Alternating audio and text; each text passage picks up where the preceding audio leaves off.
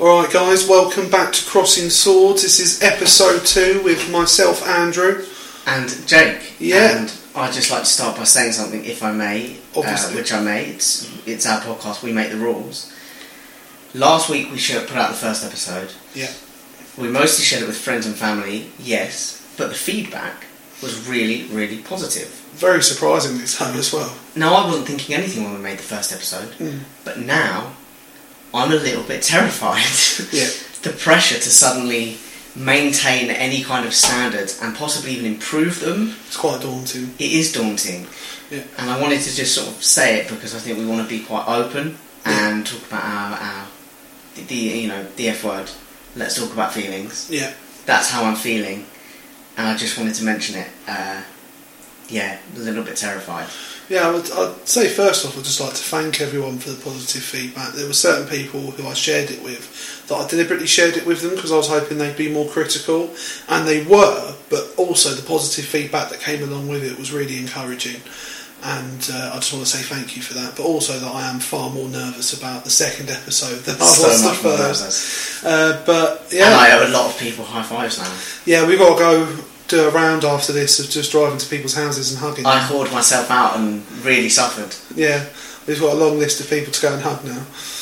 But no, it's brilliant. Thank you everyone for, first of all, listening and also for the positive feedback, and we hope you continue listening going forward. And continue giving us feedback and topics and episode ideas. Yeah. But today, we're going to talk about, this week we've had the European finals. Yeah. So we're going to talk about the European finals. Yeah, let's start off with the Europa League between Arsenal and Chelsea. Quite, let's do it chronologically, and I think we have to start before the game even starts. Yeah. The host venue. Baku. Azerbaijan. Something that I don't even consider technically being Europe. No. As far as I'm concerned, I mean, we're currently sitting in a room with a huge world map. And Azerbaijan is, quite frankly, in Asia. Yeah. Once you get past Turkey, you're in Asia. Well, yeah, and it's next to Iran, so it's like Middle East. Yeah. So I don't know how you would quite class that as Europe, but I suppose it's not. Yeah, it's pretty. No, and when you consider it's Europe-esque. When you consider how far it is, it's no wonder that companies want to charge you thousands of pounds to get there. Yeah, I mean, it was all a bit of a joke. I mean, just fundamentally holding the final of a tournament for European countries in a country that, and in a city that has no airports nearby is a bit of a joke. Yeah, and I think not to bring politics into it, but having it in a country where not all of your squad are going to be welcomed. Well, exactly. The whole immediately red flags situation was really horrendous. I mean, admittedly, he's not exactly their best player, but he's still a player, and the fact he wasn't welcome in that country is frightening. Yeah, really, really bad for UEFA. I mean, people are getting stopped in the streets. Yeah, for wearing a Mkhitaryan shirt. I mean, what a joke of a situation. Yeah. And it's all good having tickets priced at £20, but if people can't get if it costs you 30, and UEFA's official suggestion was to fly to an airport 5,500 kilometres away. Yeah. And then wondered why people weren't that keen to travel 3,000 miles, not by Yeah, and then in the end actually had to give away tickets for free to get people to fill the stadium, which is just, overall, it's just farcical. But then, okay, it's been a joke, it's been bad. Let's now talk about the football. We get to the stadium. The camera is further away from the pitch than Mkhitaryan. The fans are miles away from the pitch. The fans are... Yeah. I don't even think they could see the game. No. But okay, the football starts. Yep.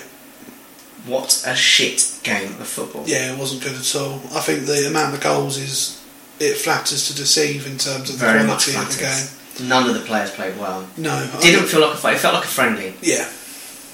And I just think that there needed to be some kind of desire from both teams that just wasn't there. No, I don't think it was, which I think is a shame for both managers, because it's a huge opportunity to get silverware on your CV, particularly for Emery, who's coming in and people are still doubtful of him, of his qualities as a manager, especially to come to England and take over Arsenal from Arsene Wenger. There's a lot of pressure there, and I think it was a massive opportunity. The trophy really helped him. Yeah. Yeah, and I think for Sarri, I mean, I do think he's going to leave Chelsea, but he now gets to leave with a medal round his neck. Yeah, as does Hazard. Yeah. Who is, I think, we all he's got to leave, surely. He's I mean, he leaving. said after the game that he's pretty sure his time's up. And if I was Chelsea, I'd cash in and sell him personally. No, his time's absolutely up. But I think you'd have to say Hazard was probably the man of the match. And I would say Giroud. Closely behind, but Hazard probably said that little chip edges it. for Hazard's finish. Yeah. Filthy. Loved it. Such a fan of that. Yeah. I mean, to be fair, I think Giroud is massively underrated, and I think it shows how poor Arsenal's judgment is that he was probably the difference between the two teams, other than Hazard. Yeah, I think he was, and I think Arsenal went and go something really cheap, didn't they, as well? Yeah, it wasn't for much. I think it must have been, because at first he was on loan and then they signed him permanently. It must have been around the 15 million mark. I think. And Giroud was the top scorer for Chelsea in that competition. Yeah. In a competition that they ultimately won. And he's also won a World Cup in the last year as well. So I think it really shows that Arsenal have a poor lack of judgment. And for Chelsea, I want to ask you a question. They've obviously, it's been a little bit on and off during the Premier League this season. With the European trophy in the cabinet, do you consider that a successful season? By Chelsea standards, if you look at them over the years, probably not. But if you look at the standards that were set in the Premier League this season, Sarri finished third behind arguably two of the best teams we've seen in the Premier League era. So on balance, I'd probably say it has been a good season, particularly the fact he's won a trophy. So yeah, I would say it's been a good season. Yeah, I would agree. I think it's been a good season. What about Arsenal? Cup final. Out of the Champions League places. I mean, on balance, again, I think with how big an impact that happens to a club as we've seen with United when Fergie left, and now with Arsenal with Arsene Wenger leaving. Now, I know the end of Wenger's tenure wasn't exactly great, but it's still a massive thing to take on, and I think on balance Emery's probably done a decent job considering he's not had a lot of money to spend. He's had to work with Wenger's squad essentially. They're in a transitionary period. Yeah, and I think, so to be fair, to get to a European final with that squad, with the greatest respect, the Arsenal squad is great. Terrible. Yeah. Apart from Lacazette and Aubameyang, who have been fantastic this season. Yeah. Midfield, terrible. Yeah. Defence, even worse. Yeah. And Leno's been okay. Goal. They've been alright. Yeah. But as a bad team, so to get them anywhere near a final is a success. I would say Arsenal need a massive rebuild, but from what I've heard, they've not got the money to do it. No, perhaps not. But let's look at Arsenal's rivals, Tottenham, who played on Saturday in the Champions League final. Yep. Now, just to compare Madrid as a host city to Baku, there was a story about some Tottenham fans at Stansted Airport who got delayed on a flight, didn't land in Madrid until 7:30 local time. Yeah. They got rushed through the airport through all the checks, and they got a police escort through to the stadium, and to the best of my knowledge, made it on time. Which is a fantastic thing to pull off. They arrived an hour and a half before the game and got there for kick-off. Yeah. Which is a massive difference between them and Baku. It shows a difference in infrastructure, doesn't it? It's a huge difference in infrastructure. Yeah. It's and I think you do need to really have a stringent checklist on what a host city has to have to host. Absolutely. The final. Can it get people in and out of the city? Can it get people to and from the games? Can it feed them? Can it keep them drunk? Because ultimately, football fans drink from all over the world. And also, have you got enough places for them to stay? Yeah. Now, obviously, a city like Madrid has all of that. And clearly a city like Baku doesn't. I realise you want to share it around. If you don't have all those things, you can't host. No. And, it's an interesting thing for UEFA. How do you pick some of the smaller nations without keeping it to the same 3 or 4 big cities who can do it? London, Madrid, those kind of places, Paris, that can...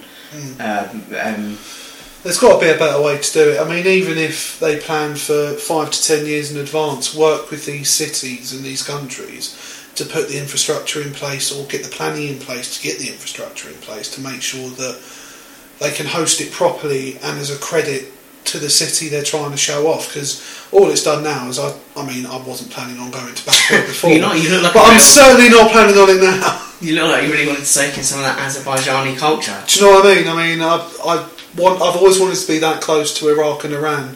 So, I love being in the middle of a war-torn zone. Seeing how long it would take me to get there. And how much? Yeah, I don't think I've definitely been put off now. But the game. But yeah, the game was really poor. It was not a good game. Yeah. Again, I think this one, like the other one, it felt like two teams who hadn't played for 3 weeks. Yeah, I think it's definitely a flaw with the European leagues and with the European finals, and I know it's because they do it after the European leagues have finished. So obviously Italy and Spain carry on longer than the Premier League does, so that's why we have such a big gap if we do make it to the final. As did Holland, who nearly had a team in the final. Yeah. Bar a miraculous comeback from Lucas Moura. Yeah. Yeah, the game... It also, the heat, it was quite hot and sticky, which really worries me because we've got a World Cup in Qatar coming up. Yeah, and apparently we can't handle that. If you thought 25 degrees in Madrid was bad, wait till you get out to 30 plus in Qatar. There's all sorts of things wrong with that World Cup, not just the temperature. Yeah, I mean, we could easily do a whole episode on that. Which I wouldn't mind doing at some point, actually, to be fair. But that's not what we're talking about today. The game wasn't great. The penalty, let's start there. Was it a penalty? I think we both have very much the same view. Yeah, I would have to say, dude, if you have your hand that high up, regardless of what the purpose was for, and obviously, clearly he was telling one of his players to track the runner, but when you get in the box, hand behind the back. Yeah, you can't. I mean, it does actually look like, to be fair, Mane aims for his hand when he plays that ball, but fair play. I mean, you always say, you know, if the argument is quite often, if that was your team, well, as a Palace fan, if someone like Joel Ward had committed that, my first thought would be, why the fuck is your arm up in the box? Yeah. Put your hand down. Put your hand down. I mean, I've got to be honest, I did feel quite sorry for Sissoko, because if I was to look at someone in the Premier League that has been the most improved player this season, down one of the most he's got to be, because for years he's been ridiculed since moving to Tottenham that he was a waste of money, whereas I think this season he's changed that opinion, so for that to happen to him in a final is really unfair. And speaking of players who have become surprisingly key players, I would have to look at Divock Origi in Liverpool. Yeah, what's happened there, man? Some of the luckiest goals. Someone once said, would you rather have a good player or a lucky player? Oh, you'd have a lucky player. Rather have the lucky player. I think Divock Origi is very lucky. The goal, it was a nice strike, but it fell to him really beautifully. Yeah, I mean, his passing was off. He couldn't win anything for a shit. He had a bad game. Yeah, but he popped up with a goal that won the Champions League. As soon as that ball fell to him, and I was watching it on telly at home, I instantly went goal. Before it even gone to his foot, you just knew from that position and with how he's played when he's been up front for Liverpool recently, I just thought that's a goal, and it instantly just flew bottom corner, and fair play to him. And yeah, I believe his contract's expiring soon with Liverpool, so it'll be interesting to see. Yeah, I mean, whether they keep him. Probably earn himself a new contract just on the goals he's provided this season. Yeah. Then I'd like to look at the other end of the pitch at Tottenham's strike force in Harry Kane, who really disappointed me last night because yes, he's been injured and he perhaps shouldn't have played, but there was a couple of moments where his first instinct was to look for a foul. Yeah. And quite frankly, Harry Kane of a couple of years ago, and I think it goes to show that his experiences playing European football and playing at the national level have been bad for him. Yeah. Because Harry Kane a couple of years ago would have been, I mean, he got one where he went shoulder to shoulder with Matip. A couple of years ago, he'd have barged Matip off the ball and rifled that with his left foot, just put power on it, or he'd have got in front of Matip and held him off. Yeah. But this time his first thought was, I'm going down. Yeah, go for the easy option. And it's really disappointing. Yeah, but it shows obviously, I think maybe a level of self-doubt has maybe crept into him a little bit that, oh, maybe I'm not going to be able to score this if I muscle him off, so he thinks he backs himself more from the penalty spot than he does in those situations, which is a shame. And I think from what I saw last night, I think there's a danger he could end up sort of going the way Wayne Rooney did. He kept dropping deep. I mean, to be fair to him, he pinged a couple of beautiful balls in there. I think he's great in the role, but you want him up front. Yeah, he has to stay as a striker. I think he needs to learn from Wayne Rooney's mistake and continue to be selfish and absolutely, and be like, no, I have to be the main man or I don't stay here, you know.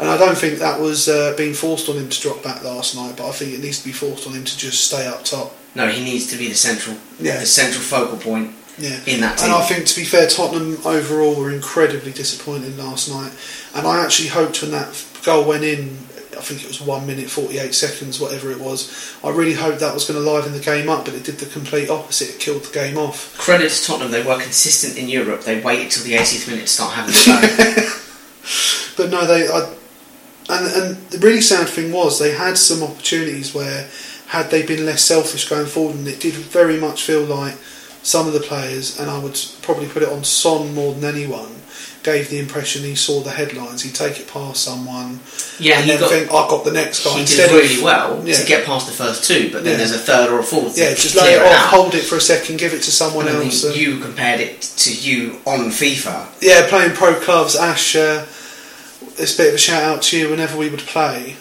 I'm very much the sort of player I like to take it past people on pro clubs, and he knows with me, if I get it past the first guy, he would start screaming at me to pass it to him, because he knows once I've got past the first guy, in my head I'm like, alright, I've got this now, I'll take it past the next five. And that was a bit like what it was watching Son. Yeah, and that was very much what it felt like watching last night, that Son just got into his head, I can do this on my own.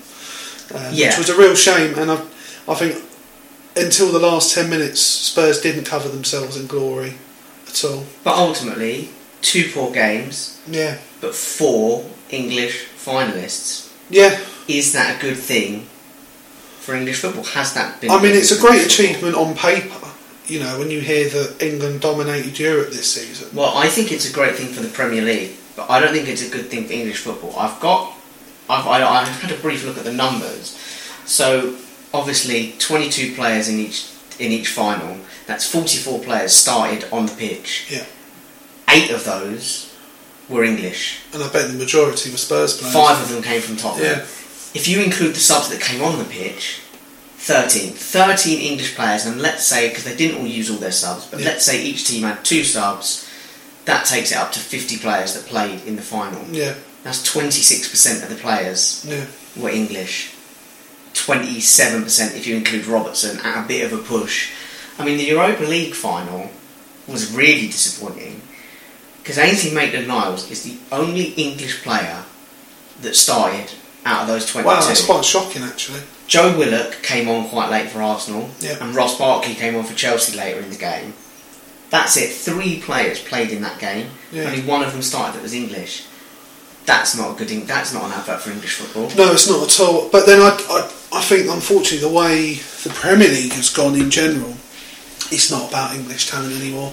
It's just about talent in general, whether they're English or from another country. And I think most big clubs in England now, they can't afford, with the pressures of the money and everything, that they have to go for someone who's more proven, and they won't take the risk on a young English player. No, it's just not going to happen. Spurs is the only team in England that does it. Or in the Premier League, rather, that does it. If we can stick with Spurs then, let's talk a little bit about Pochettino and what he's done. And I think I'd just like to give a big shout out, and I've said it before, to the staff at Southampton who found him. Yeah. Because let's not remember that, okay, Van Dijk was doing a bit in Celtic, but they also found Van Dijk, Lovren, Oxlade-Chamberlain came through the academy, they found Mane, they found Lallana. They've deserve a lot of credit. They can't hold players or managers. No, they're not big enough. Bloody hell, they found some. Yeah. No, in all fairness, Pochettino has been incredible since he's come to English football. I mean, I remember when he joined Southampton, I was really sceptical because I liked Nigel Adkins at the time. That sentence has not aged well. No, and I think I put a post on at the time saying I thought it was disgusting they sacked him, but I think... Boy, were you wrong. Yeah, completely. And Pochettino has been a fantastic manager. I remember even holding against him that it took him a year to do an interview in English. Me too, but my favourite thing about Pochettino now, just linking it to the English thing, is that he does seem to favour, wherever he goes, putting a majority of homegrown players in his teams. When he was at, Southampton, again, a lot of those players were English. I know Southampton are a bit more limited to buying from lower leagues, but still, teams in their position would usually still favour finding someone from abroad. And I think it's a fantastic thing to be doing, and that is promoting the English game. Yeah, I think more managers should follow Pochettino's lead. But Pochettino has done more for the English national side than anyone in the last 10 years. Agreed. 15 years. Yeah, I'd agree. Because all the players that are playing in England are getting their game time at Tottenham. Yeah. I think it's we really owe him a lot. Yeah, we do. And I think people will criticise the fact he's not won a trophy and he hasn't won the Champions League now. But, I mean, if you look on balance, even just on paper, Liverpool should have always won that final. They have the far better team. They will always But I think Spurs and Pochettino have shown what can be done by not actually spending money, showing faith in the team you've got, and promoting domestic talent. Which, let's use that as a jumping off point. Yeah. Links us brilliantly to the second thing that we want to talk about today, which we've been asked about by one of our fans, and I'm going to call him a fan. He's a friend, but he's a fan now. Yeah, we're naming him a fan. Money in football. Lots of reports this week that Newcastle United are to be bought by an Arab sheikh. Whose name I'm not even going to attempt to pronounce. Wouldn't even try. Wouldn't embarrass myself. Oh, yeah, maybe. But he asked us, do we think that's a good move for Newcastle? What do you do if Newcastle get it? Now, my first thought is, does anyone remember the fake sheikh that the Sun used to have a few years ago? Has anyone checked that it's this guy? Because Mike Ashley would be prime target as far as I'm concerned. Possibly, but I think if there's one thing you can guarantee with Mike Ashley, he makes sure the money's on the table. He doesn't care if they're fake or real. You're right, he wants to get paid. Yeah. He wants to get paid. Money, money, money. I think on paper it's a fantastic thing for Newcastle. I think it's a good thing for the Premier League because Newcastle are very much what I would consider a sleeping giant. On paper, it's very hard to say that 350 million injection, or it's not even 350 million, but an Arab injection of money is bad for any club. No, it's not. I mean, if it depends on their motives. I mean, we saw with teams like Portsmouth in the past, they had an Arab millionaire takeover, and it turned out he actually had no money to spend, and it was a complete disaster. So it can go badly, but from what I've heard, this guy's genuine, and I think he could be good for Newcastle. I think Newcastle are very lucky. They've got a great stadium, and they don't have any difficulty bringing players to the city, because if you go there and you don't play shit, and that's literally the minimum requirement, you are a god in that country, or in that part of the country. So I think they're really lucky in that regard. What I would say for Newcastle not to do is when City had their first injection of money and they went out and they bought players like Robinho, it's essentially like winning the lottery and buying a great big flash watch. Yeah. It serves no purpose at all other than to say, look, I've got some money. I've got a flash watch. And all it does is it makes you look like a bit of a wanker. Yeah, it does. I think... Invest it. Yeah, they've got... Buy a house, buy a car, start up a business or something that's going to make you genuinely happy going forward. Don't just smash it on cocaine and hookers. That arguably would make me quite happy. Temporarily until the money runs out and you're in hospital for... Or until the hookers rob me. Yeah. Yeah, good point. But no, I think very much... I think Newcastle, like I said, I think it's a sleeping giant. They've got a world-class manager and coach in Rafa Benitez. He's Imagine what he could do with money. Yeah. But it exposes him. If they do get taken over and he gets the money to spend, there's no hiding place anymore. Because at the moment he's been given a free ride, more or less, because of the love the fans have for him and the fact he's had no money to spend. I think Newcastle, in large, thanks to Benitez's setup as well.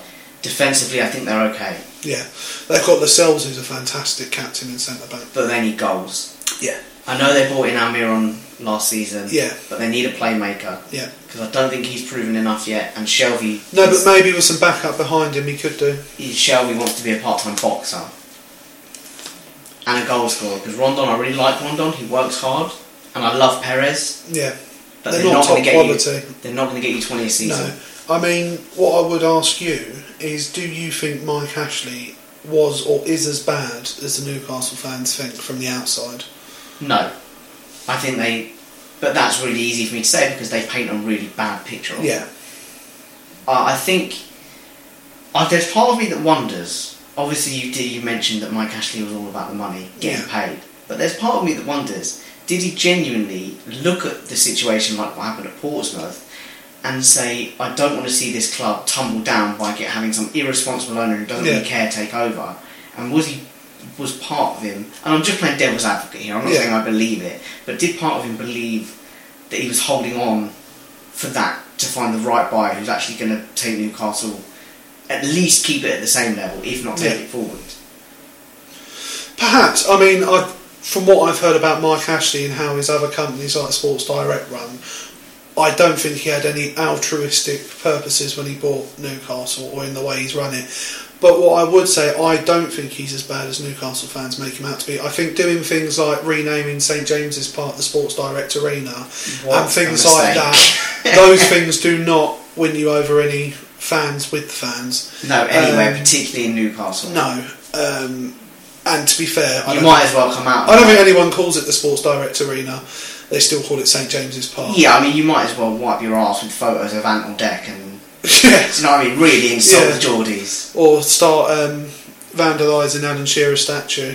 Yeah, just take a leak up against it or something. But no, I think actually if you look at what he's done behind the scenes, I mean, especially attracting someone like Rafa Benitez to the club is a huge achievement, and keeping him there when they got relegated.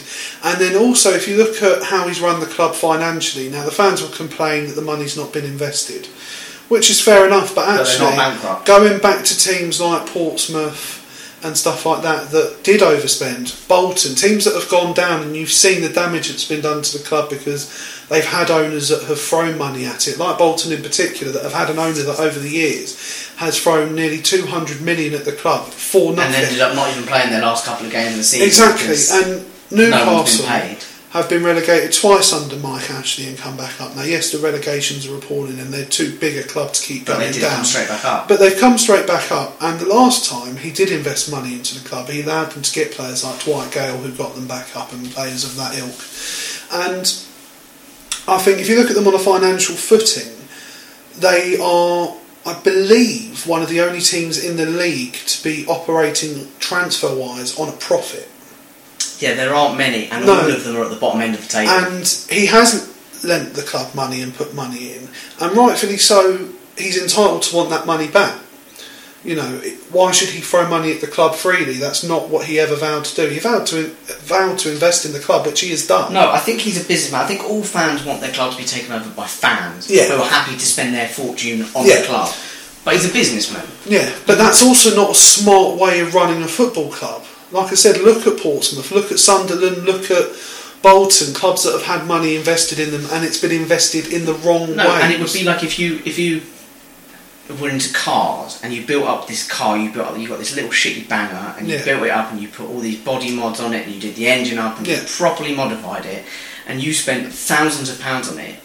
You wouldn't then sell it on for like 50 quid because you love the car. You've invested in it. Because you're happy to see it go, because you're like, I'm so proud of the car, I don't care about the money. Yeah. You want your money back. Yeah. You're like, I've invested that money, therefore the club is worth, in your mind, what you've invested in it. Yeah, and don't get me wrong, I can understand why, as a passionate Newcastle fan, you would think everything I'm coming out with is a pile of shit and that he should have been running it differently. But as we've said, he's obviously not a Newcastle fan in the way a normal fan would be. He's not. He's a businessman. He's a businessman, and he's run it as a business, which, quite frankly, is the way a football club should be run. You know, you shouldn't spend above your means. You shouldn't keep going into debt. Like I said, just look over the years how many clubs have been in trouble from overreaching. And if they do get this investment and they do have someone who can throw money at it, fantastic. That is also brilliant. Just going off of what you're saying, if they do get this investment, I'd be very wary about throwing money into it in case the investment suddenly leaves. Well, that's it. But then I thought the same about Man City. And then you're left with hundreds of thousands of pounds a week on the wage bill. I wondered if that would happen with Man City. And I do still think there's a chance one day that Sheikh Mansour is going to sell Man City, then they're going to be in a position that's not so great. But what he has also done at the same time is he's invested in everything around the club, and he's growing it globally, financially, and in every other way he can. And I think that's the best thing to do if you are going to throw money at a football club. It shouldn't just be about throwing it on the pitch, it's about doing it in general. You know, investing the money in increasing your marketability around the world. I mean, if you look at United, the amount of debt United has, but they can sustain it because of their global reach. Is when Lenny Henry pops himself off to Africa to do a little video, you want him gathering round with little African kids shirts. Who are all wearing Newcastle shirts. Because right now they're all wearing United shirts and Chelsea shirts. You want them wearing Newcastle shirts. That's a sign of how far your brand's gone. Yeah. When you could go into a jungle somewhere and they know who David Beckham is, you know your club's made. Yeah, when you track like a cocaine supply line right back to the growers in the heart of the Colombian jungle, and they're all cutting the plants wearing Newcastle shirts, you've done your job. Yeah. You've done well. 100%. And I think that ultimately is probably not a bad place No, I mean, we've missed out on one thing in terms of the European games. We wanted to talk about the 4 managers in general. We've talked about Emery and how he done. Should we move? And we've talked about Pochettino as well, and Sarri, but we've missed out one. We've missed out Klopp. In Klopp we trust. In Klopp we trust. I can't remember there being anyone in my lifetime in football as likeable as Klopp. You just want him to do well. He's your mate. Yeah. He's so passionate, and his track record is phenomenal. Now, it's incredible. I was worried about his cup final record. Hasn't been great. Won the first one, then lost I think 4. Yeah. The next 4. I mean, in fairness, they probably could have won it last year if not for Karius having this is the thing, they worst goal. Lost by 2 goals, and they were 2 of the worst goals I've ever seen conceded in my life. Yeah. They were genuinely terrible. Yeah. And that poor guy is gonna. I mean, it's still haunting him now. He's at Besiktas making howlers still. I mean, genuinely, I don't like the fact that sometimes I close my eyes and I get flashbacks to paintball. And the noise of the pellets flying over your head. Imagine having the ball half your I house have into the Vietnam goal. flashbacks of stepping out the way of an attacking player at 5-a-side, so... It was bad. It was bad, and I know there are people listening to this podcast that will remember it not so fondly, and rightfully so. No, when he says stepping out the way of a player, he literally means as a defending player, yeah. An attacker was running towards him and he stepped to one side and ushered him through politely onto the goal. And he scored. And he didn't thank you though, did he? He didn't thank me, which I thought was quite rude after doing something so polite for him. Because really, it was all down to you. Yeah, I mean, if anything, I should have been given an assist. That's how or a tip. Big a step to the side I made. He should have slowly stuck a fiver in the palm of your hand or minimum something, like fiver. a good doorman. Yeah, minimum fiver. But Klopp's done some incredible things at Liverpool. Again, I know we talked about Arsenal having not a very good team. Liverpool don't really have a very good. No, I mean, if you look at that defence before Van Dijk was put in, it was horrendous. It was terrible. The reason they had to be so good on the attack was because of how bad they were at the back. Van Dijk, cost a lot of money, but Van Dijk and Robertson made the biggest difference in that team. Oh, 100%. But even Robertson wasn't considered as good as he is this season. No. Before Van Dijk was put in. But you look at that midfield and you think Wijnaldum, Fabinho, Henderson, you think, are they all replaceable? Yeah. Yeah. The answer is yeah. I mean, if I'm being really harsh, and admittedly Henderson's been a good player for Liverpool overall, probably one of the worst captains in the history of the Champions League to lift the trophy. I think Klopp's got a really tough job now because at the end of a season you have to have a culling. You have to get rid of players to bring players in that are going to genuinely improve your squad. And he's had a squad that really overperformed. Yeah. And a lot of them, on the base of this season, have earned a new contract. They've earned a place in that team. Yeah. But to really take the team forward, they've got to go. Cut a few of them off, yeah. So I think he's got a really tough job. Yeah. But you know what? Honestly, of all the people I can think getting fired by, I think Klopp would be one that I wouldn't mind. Yeah. I'd get it. Yeah, no, I do really like Klopp, but I do feel a little bit sometimes when I watch him. It reminds me of a little bit like when Palace got Ian Holloway. He looks great from afar, and you'd love having him at that point. But once he's your manager, I can just imagine some of the things he does.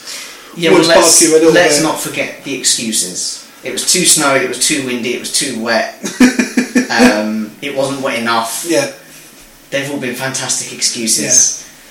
But no, to be fair to him, he has done an incredible job at Liverpool. But I think probably at the start of the season, if you'd have asked Liverpool fans what they would have preferred, the Premier League or the Champions League, I'm pretty sure they'd have gone for the Premier League. Absolutely. But overall, you'd have to say they've had a phenomenal season. They've got to kick on, make sure they don't get disheartened by the loss this season, and Klopp's got to build them back up and keep going and carry on the good work. No, I agree. And I think Klopp's probably a better place to end than like starving African children, isn't it? Yeah, I would say so. It's a higher note. Yeah, he's definitely more joyful than starving African children. Klopp's won a medal. The Africans haven't won anything. No, they haven't won anything. They don't even get fed. No. They don't deserve to get fed. They've never won anything. Wow. It's a bit brutal. Start winning things. Do you know what? We had a good place to end and I ruined it, didn't I? Yeah, well, as Jeremy Clarkson would say, on that bombshell, I think we'll end it there. But once again, guys, thank you for all of your feedback, positive and constructive, and we hope you continue to do that. Please send us questions on our Twitter page at Swords Crossing, on our Facebook page Crossing Swords, and we also have an email address which is crossingswords19@gmail.com. Yeah, so, we'll be on Spotify, we're on iTunes, we're on Stitcher. Yeah. Even though you've now heard this, go and play it in the background on one of the others. Let's get those listens up. Yeah. Tell people you like, tell people you don't like. Yeah. Share it around. We want. Yeah, even if you hate it, share it with someone you don't like, so that you can punish them for it. We don't count, by the way, as people you don't like. You can't just share it with us. Yeah, that's not going to work. No, we've already played it several times at this point. By the time exactly. And I'm not going to haul myself out this time. I'm not going to promise high fives or hugs. No, but we still owe you high fives and hugs for the first one. No, if we get to like 50 listeners, I might start offering out blowjobs. Wow. Hand jobs, maybe? Yeah, for like 25. There's 25 listeners, hand jobs. Yeah. Jesus, what are we going to do if we ever make it to 1,000 listeners? You're right, I should hold the blowjob back. Yeah, I think blowjob's a higher reward. Blowy should be... Yeah. Yeah, I should hold the blowjob back. Yeah. Disregard that, listeners. Blowjob is for 1,000 fans. Yeah. Alright, now we will see you soon. Bye. Bye.